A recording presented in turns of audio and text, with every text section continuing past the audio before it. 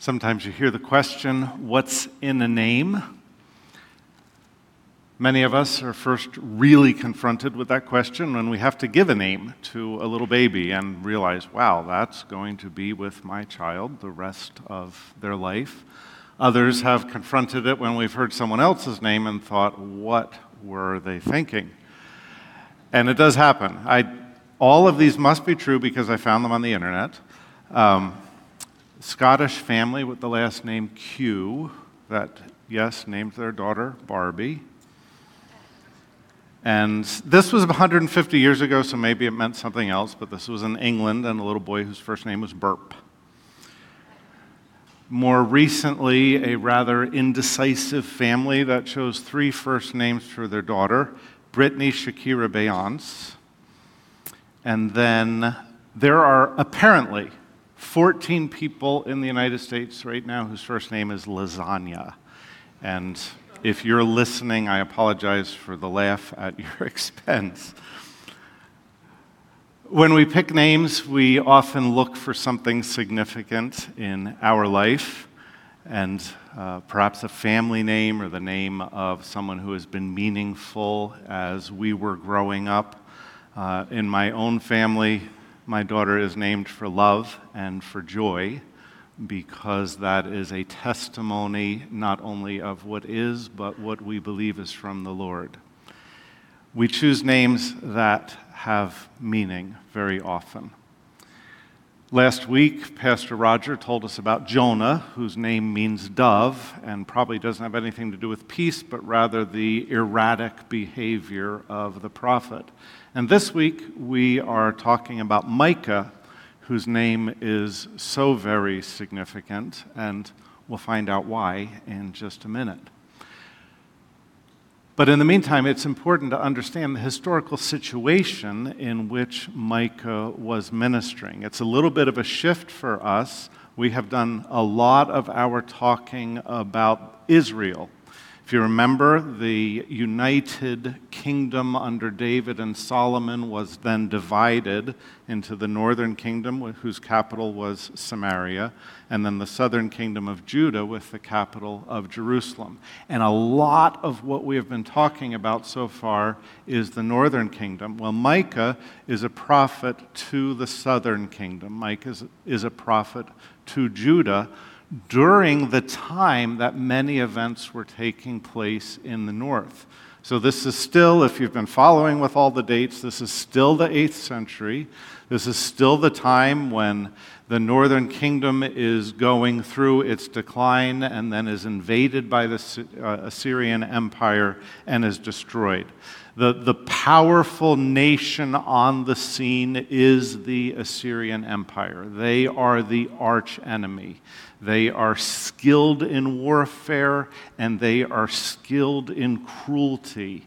And they are hated not only in Israel and Judah, but in all of the surrounding kingdoms as they take over the known world. And so this is a time of great tumult in the life of the people. This is a time of battles between the great powers. And as those battles rage, this is a time when the innocent suffer terribly as they are trampled underfoot by these armies passing through one way and the other.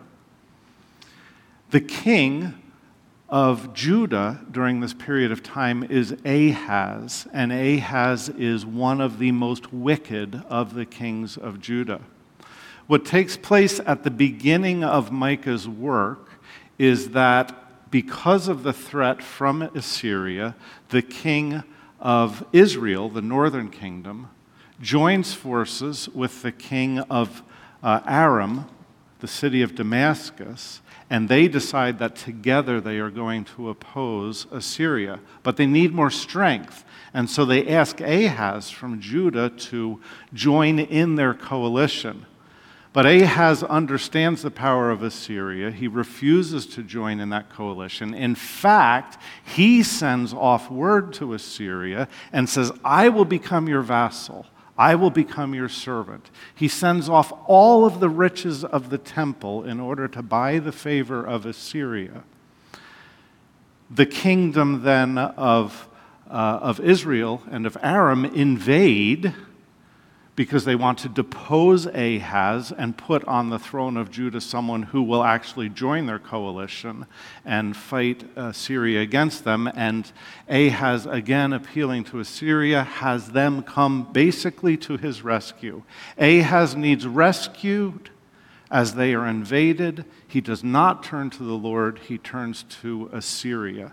Assyria comes, absolutely destroys Aram, destroys Damascus. And Ahaz travels up to Damascus to meet the king of Assyria. And while he is there doing his servant role, basically, he sees in a pagan temple in Damascus a very impressive altar. He draws the outline of this altar and sends it back to the high priest in Jerusalem and says, build this altar and put it in the center as the place of sacrifice, and push the altar of the Lord off to the side. Ahaz establishes idolatry in the temple in Jerusalem. Ahaz continues to build up what are called the high places. These are the places of idol and pagan worship built on the various mountain tops and literally the high places of the kingdom of Judah. He builds them up and encourages idol worship. Ahaz offers one of his own sons as a sacrifice in fire to the pagan gods. He is wicked, and he has allowed his nation, he has not just allowed, he has led his nation into a descent of wickedness. And in the midst of all this, you have a prophet like Micah, who sees the false gods being worshipped all around. But he himself is a living witness because his name is Who is Like the Lord. My name is Who is Like the Lord. And of course the answer is there is none like him. There are three very strong understandings of the character and nature of God that come out in the book of Micah. And the first of these is that the Lord judges justly. We are given a familiar scene as we open up the book of Micah. Let's read verses 1 and 2 together. The word of the Lord came to Micah of Moresheth during the reigns of Jotham, Ahaz, and Hezekiah, kings of Judah. The vision he saw concerning Samaria, that's the capital of the northern kingdom, and Jerusalem, of course, the capital of Judah. Hear, you peoples, all of you listen, earth and all who live in it, that the sovereign Lord may bear witness against you, the Lord, from his holy temple. It's a courtroom scene. We have run across the courtroom scene in several of the other minor prophets that we've talked about together. And here, once again, the Lord is calling the peoples into the courtroom as defendants, and he begins to list his accusations. Chapter 3 starts with the same thing, and chapter 6 starts with the same thing. Micah is calling the people into judgment before the Lord. And it's no coincidence that Micah talks about the Lord judging from his holy temple. Isaiah was an older contemporary of Micah. Isaiah began his ministry a little bit before Micah did. If you remember, Isaiah wrote chapter 6 in the year that King Uzziah died. That's the father of the first king under whom Micah served. They knew each other's writings, or at least Micah knew of Isaiah's writings because he refers to it, even quotes at several points. And of course, you know Isaiah chapter 6, verse 1. In the year King Uzziah died, I saw the Lord in his temple, high and lifted up. We're given the description of the heavenly beings encircling the throne who cry out, Holy, holy, holy is the Lord God Almighty. The whole earth is full of his glory. Smoke fills the temple. The foundations are shaken. The prophet cries out, "Woe is me," because he knows he has seen the holiness of God in his temple, and he understands his own heart, and that he must perish in the presence of the holy God. Well, Micah talks about the Lord from his holy temple, calling the people into judgment before his perfection. And he points out throughout the book the same kinds of sins that we have been talking about for the last month and a half. He calls the people and he calls the leaders to account for their idolatry, for their injustice, for the abuse of the poor and of the weak. He tells them how they have forgotten the Lord and his grace and goodness upon them, and that they go about existing as if the Lord is meaningless for them and they follow the other idols. They have forgotten and even presume upon the blessings of the Lord. He calls out their dishonesty. Over and over, the sins of the people are listed in contrast to the holiness of God in his temple. And so then Micah pronounces the just retribution of the Lord. And it's not some distant God way high up and holy pronounces retribution that someday somehow is going to be carried out. It is direct and it is powerful. We'll continue in chapter 1 with verse 3. Look, the Lord is coming down from his dwelling place. He comes down and treads on the heights of the earth. Remember the high places? The mountains melt beneath him and the valleys split apart like wax before the fire, like water rushing down a slope. All this is because of Jacob's transgression, because of his sin, because of the sins of the people of Israel. What is Jacob's transgression? The very capital of the city is the place of transgression, Samaria. What is Judah's high place? Its idolatrous place? The very city of Jerusalem. Therefore, I will make Samaria a heap of rubble, the high place made a heap of rubble, a place for planting vineyards. I will pour her stones into the valley and lay bare her foundations. All her idols will be broken to pieces. All her temple gifts will be burned with fire. I will destroy all her images. Since she gathered her gifts from the wages of prostitutes, as the wages of prostitutes, they will again be used. The Lord in his holiness descends to the earth and treads upon the mountains in terrible, direct, and powerful retribution. And the judgment is just. It's so important to see throughout the book the direct correspondence between the sin and the judgment. We saw it already in chapter 1. The high places will be made low, will be torn down. The very centers of idolatry will be destroyed. The wages unjustly earned will be lost. You go into chapter 2, and the property that is stolen by abuse is then lost in judgment from the Lord. The people who have done evil have evil returned upon them. In chapter 3, the prophets who, instead of speaking the word of the Lord, speak what is going to be pleasing to the people so that they can gain profit. The prophets receive no revelation. This pattern continues throughout the book, as those who eat and who store up and who plant are never satisfied and are unable to save and never see the harvest.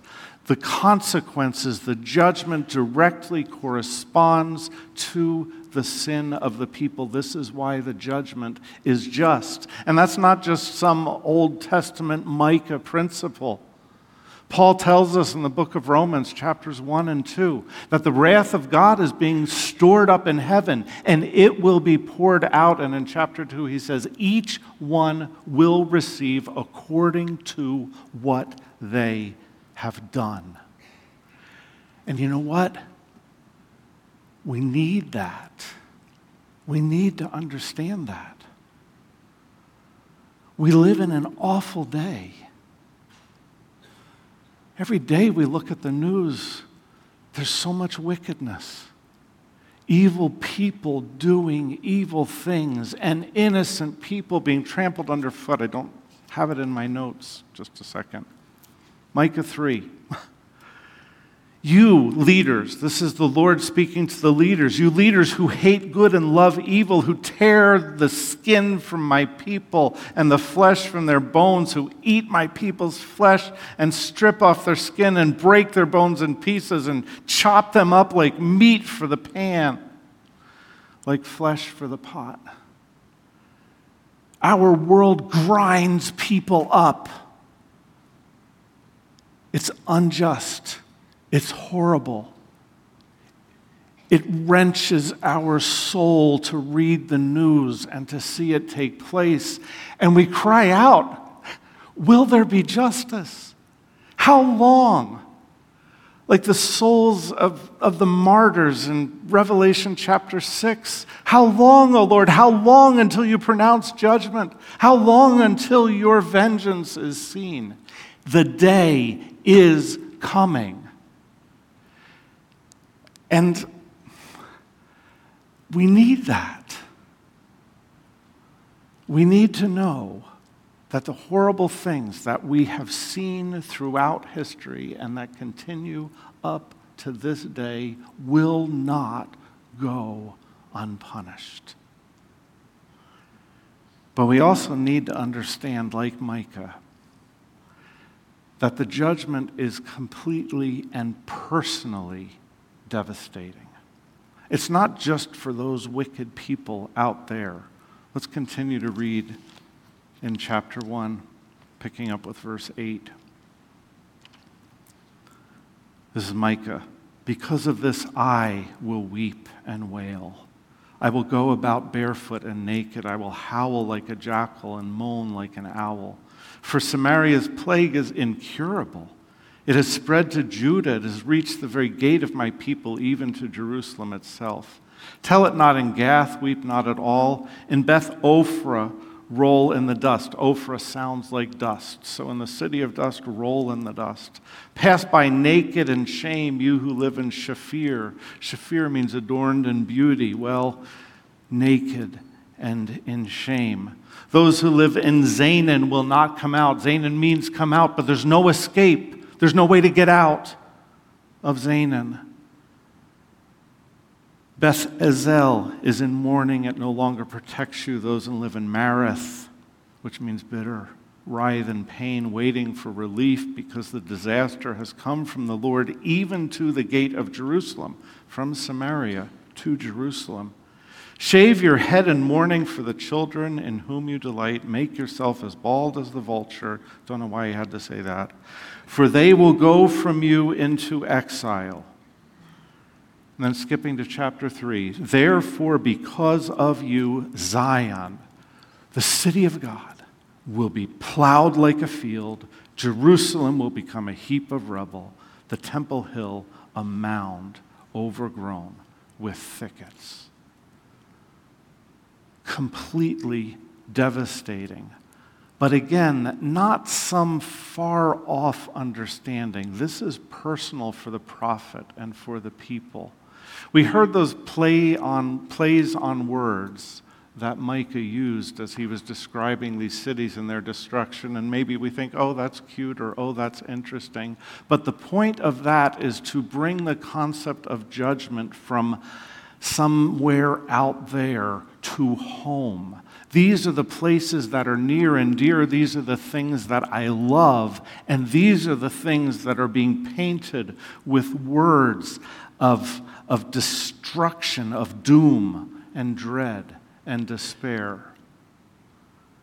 It's kind of like if he said, Carrie will be carried off. Apex will be reduced to rubble. Holly Springs, dried up and parched like a desert. The lilies of Lillington torn up and trampled underfoot. These are the people that Micah knows, the people that he loves. He mentions his own city in this context, and he grieves because of how horrible the suffering will be. Just retribution is coming directly from the Lord, corresponding to the wickedness of the people, and completely and personally devastating. That's who the Lord is, Micah proclaims. And he says to us, where we are, that justice that you long for is coming. But be wary of your own soul. It's good that he doesn't end there. Another thing that we see, or another way that Micah answers the question, who is like the Lord, is that our Lord is the one who shows mercy. And oh, how we long for and need his mercy. There's three different, time frames in which this mercy is seen in the life of Micah. One of them is just so remarkable if you put the history together with the book, and that is that in Micah's life we see God's mercy immediately demonstrated to those who respond in repentance. An immediate show of mercy to those who respond in repentance. Here's what I mean. Let's go back to that story, this historical situation in which Micah is prophesying.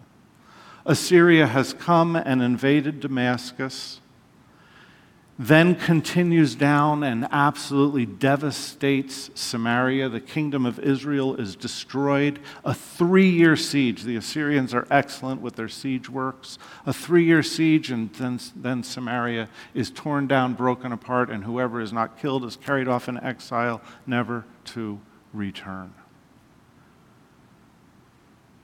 Ahaz continues in his servitude towards Assyria, but when he passes, his son Hezekiah comes to the throne in Judah. And Hezekiah is one of the best kings that Judah has ever seen. Hezekiah brings about reform in every area of life. He tears down the high places. He breaks up the idols and destroys them. He cleanses the temple. He reintroduces worship according to the law of the Lord. He leads the people in following the Lord. And he rejects the support of Assyria. He is going to depend upon the Lord. Well, as you can imagine, the king of Assyria isn't very happy about that. And so again, invasion. Just about every fortified city of Judah is destroyed, as was described in this passage. And the army comes and surrounds Jerusalem. And Hezekiah is still trying to trust in the Lord. And the commander of that army that is surrounding Jerusalem proclaims in the hearing of all the people, "You better give up, because nobody stands against the army of Assyria."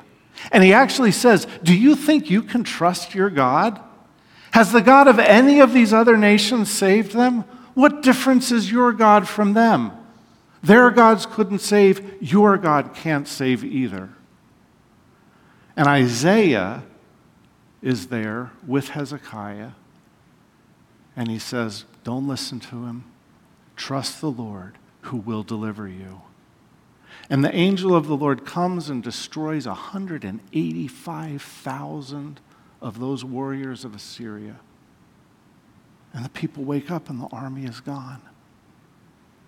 And for 100 years, actually over 100 years, Judah is basically free of the threat of Assyria as that nation declines, but then eventually Babylon takes control. And the key point here In the book of Jeremiah, chapter 26, let me give you a little bit of the background before we actually read the verses. So this is 120 years later, something like that. Jeremiah is prophesying about the destruction of Jerusalem again. And the people want to kill Jeremiah because he's saying Jerusalem's going to be destroyed. But the elders of the city, some of the people who know history and remember, and they look back, Jeremiah 26:17, some of the elders of the land stepped forward and said to the entire assembly of people, Micah, remember Micah of Moresheth? He prophesied in the days of Hezekiah, king of Judah. He told all the people of Judah, this is what the Lord Almighty says, Zion will be plowed like a field, Jerusalem will become a heap of rubble, the Temple Hill a mound overgrown with thickets. Did Hezekiah, king of Judah, or anyone else put Micah to death? Did not Hezekiah fear the Lord and seek his favor? And did not the Lord relent so that he did not bring the disaster he had pronounced against him? Micah can be numbered among one of these successful prophets. He proclaimed the Lord's judgment, and the king and the people responded in repentance, and the Lord relented and delivered the city powerfully. God responds to repentance. And when our souls are called to account, I mean here and now, not the day of judgment when it's too late.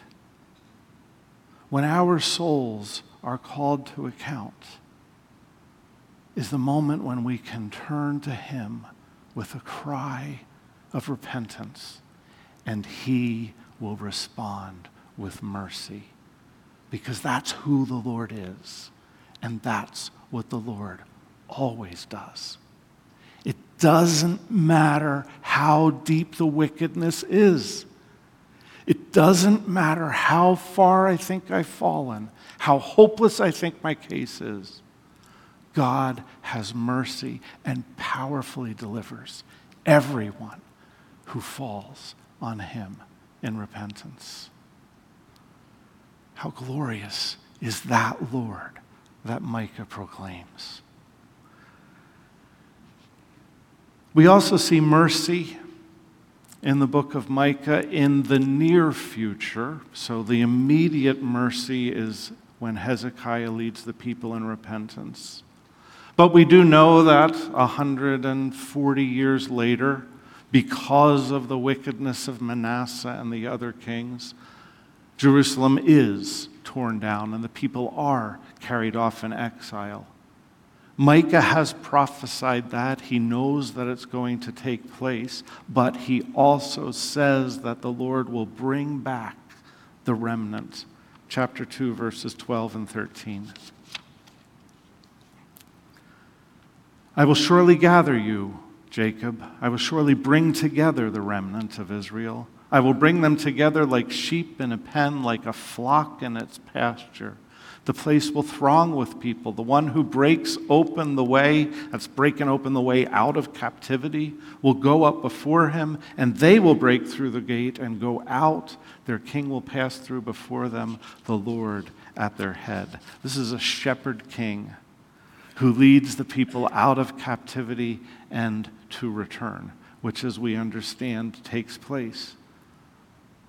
And the city's rebuilt, and the temple is rebuilt, because the Lord is a merciful God. There's one other way that we see God's mercy in Micah, and that is actually mercy that is shown to us in Jesus Christ.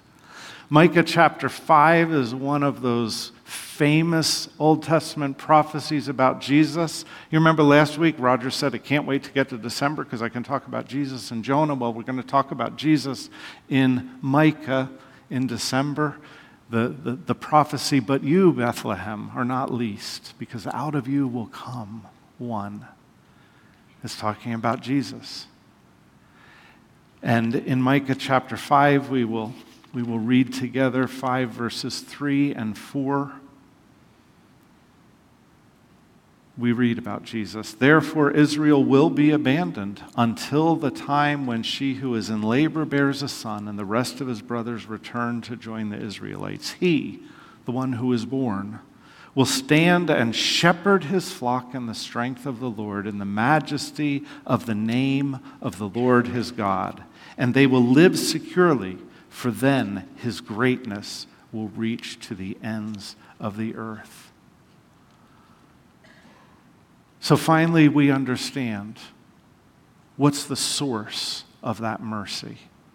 And it is Jesus Christ. Jesus Christ, the shepherd that we already talked about today. The shepherd who came to save the sheep. The shepherd who came to lead the sheep. And as Jesus reminds us, the shepherd who lays down his life for the sheep. The only reason that that mercy is available in Jesus Christ is because Jesus Christ laid down his life. God does not abandon his justice in order to show us mercy. God is just and God is merciful. And the way that he can do that is that his justice was poured out on Jesus Christ. Jesus Christ took that retribution that we deserve for every one of our sins. Jesus Christ bore upon himself the full measure of that direct and powerful wrath of the holy God who tramples the mountains. Jesus Christ took everything that we deserve in order that we could be the objects of God's mercy. And so everyone who follows Jesus like sheep follow a shepherd, everyone who places their faith in Christ and who walks after him becomes an object not of wrath, but an object of mercy. So who is like the Lord, who is just and who is merciful? And then finally, who is like the Lord who maintains covenant love? Micah paints a picture of certain hope for us that is based in God's character. Please think about that for a minute. Certain hope that is based on God's character, because God keeps his promises. When we talk about covenant love, we're simply talking about a God who makes promises and who keeps his promises. And he promised Abraham, and he promised Moses, and he promised David blessings for all nations through his people. And God will follow through on those promises. Let's read together from the very end of the book. And here is where Micah actually asks the question that is his name. Micah 7:18, who is a God like you? Who is a God like you who pardons sin and forgives the transgressions of the remnant of his inheritance? You do not stay angry forever, but delight to show mercy. You will again have compassion on us. You will tread our sins underfoot and hurl our iniquities into the depths of the sea. You will be faithful to Jacob and show love to Abraham as you pledged on oath to our ancestors long ago. God makes promises and he keeps them. And so we can trust him in the very worst of times. Micah looks around him and the culture is decaying. The country is falling apart. The powers are raging. The people are suffering. But he knows that God keeps his promises.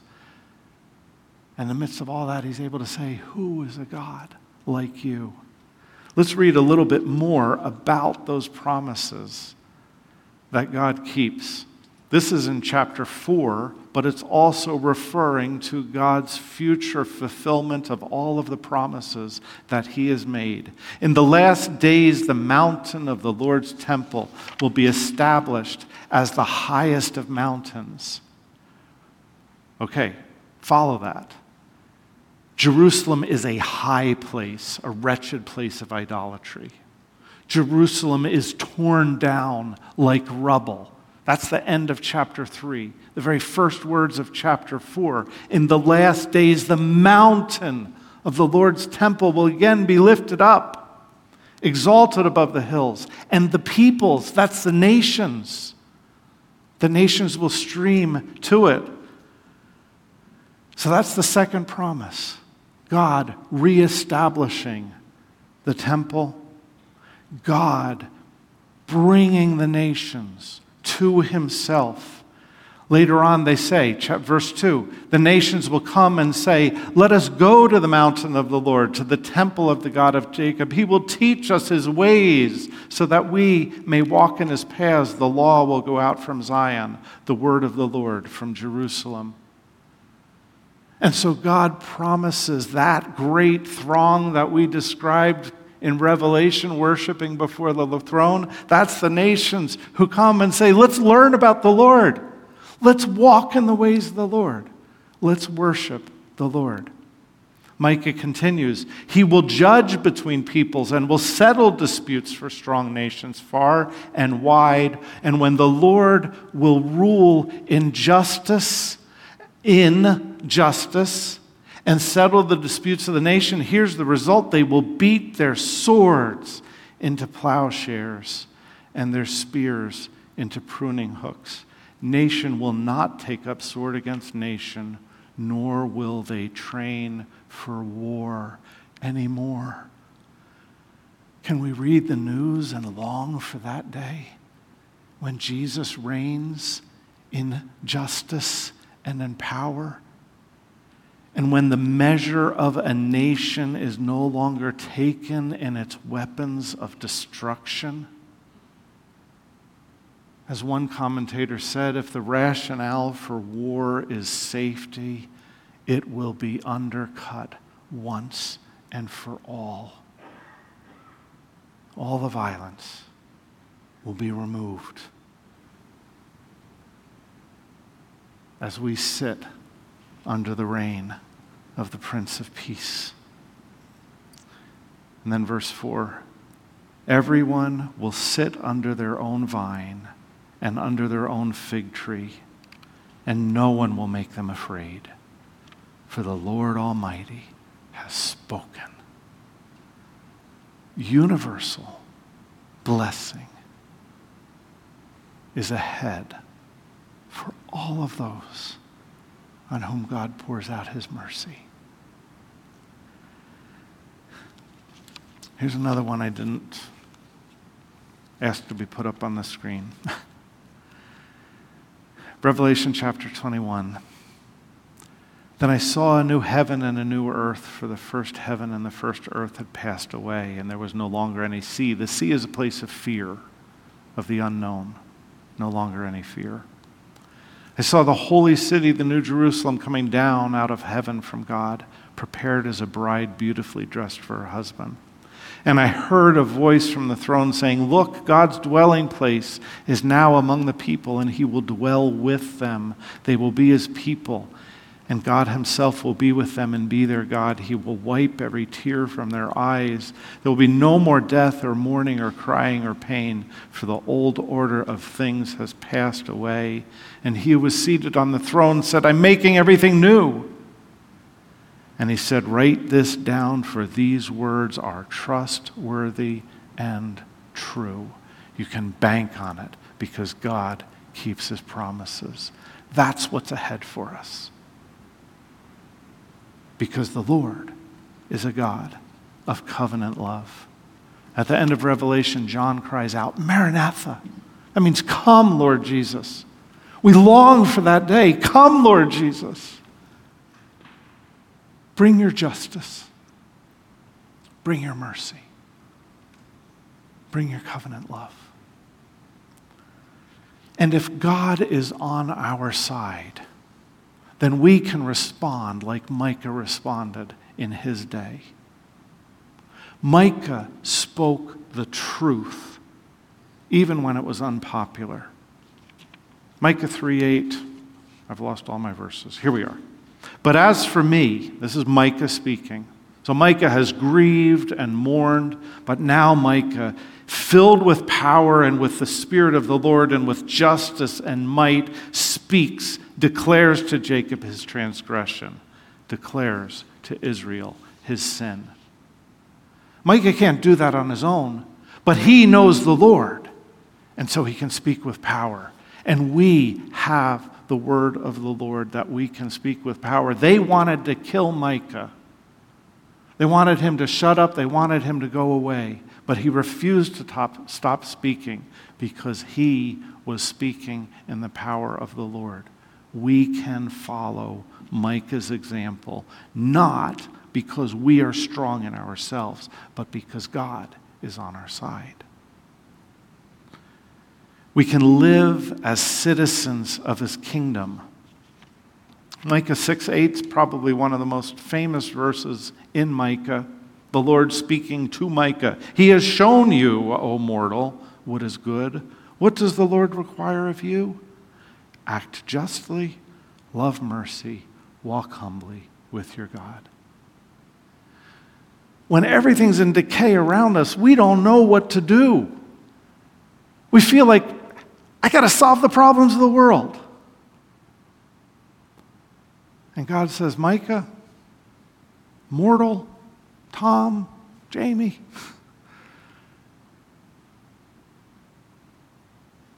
do justly, love mercy, walk humbly with your God. Live as a citizen of his kingdom, even while you are a citizen of an earthly kingdom. And we can do it because we have the Lord. We have the God of justice and of mercy and covenant love on our side. And then hope. Like John who cried out, "Come, Lord Jesus," hope as the children of the promise. I love Micah 7:7. As for me, everything's fallen apart around me, Micah says. As for me, I watch in hope for the Lord.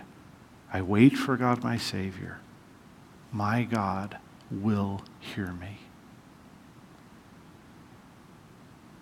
We experience in our lives, day in and day out, so much turmoil, so much loss.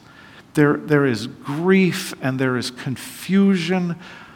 There is dismay at what's taking place in our world. Micah says, wait for God. Put your hope in the Lord, because he is the one who keeps his promises. Let's pray together. Oh Lord, who is like you? No one. All of those false gods of the nations and the false gods in our lives, the things that we fear or the things that we pursue, the things that enslave us, those false gods are nothing compared to you.